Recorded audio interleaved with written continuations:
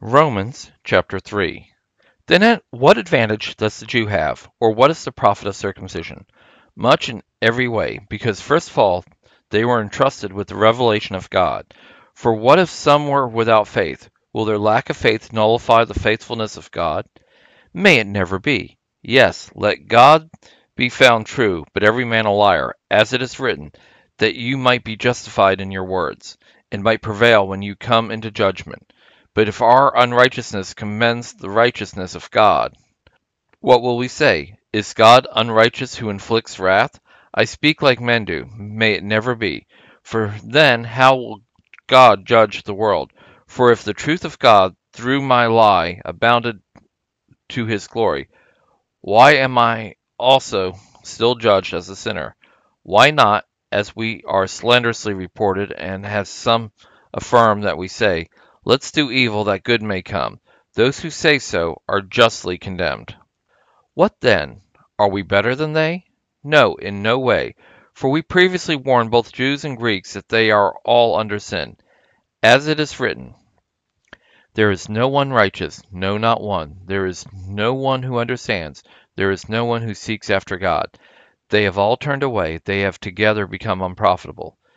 There is no one who does good. No, not so much as one. Their throat is an open tomb. With their tongues they have used deceit.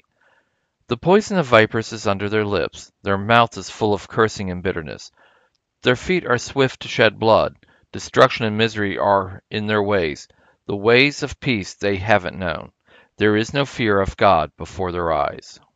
Now we know that whatever things the law says, it speaks to those who are under the law, that every mouth may be closed, and all the world may be brought under the judgment of God.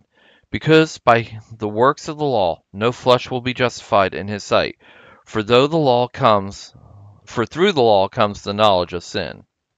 But now, apart from the law, a righteousness of God has been revealed, being testified by the law and the prophets, even the righteousness of God through faith in Jesus Christ to all and on all those who believe.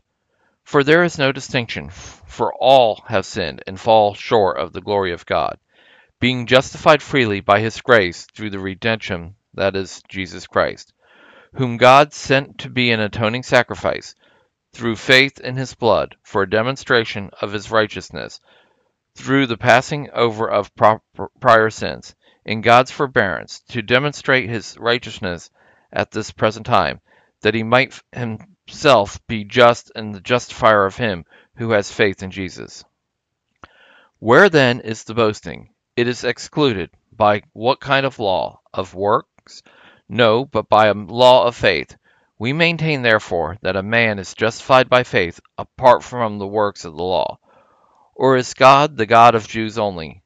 Isn't he the God of Gentiles also? Yes, of Gentiles also, since indeed there is one God who will justify the circumcised by faith and the uncircumcised through faith. Do we then nullify the law through faith? May it never be. No, we establish the law.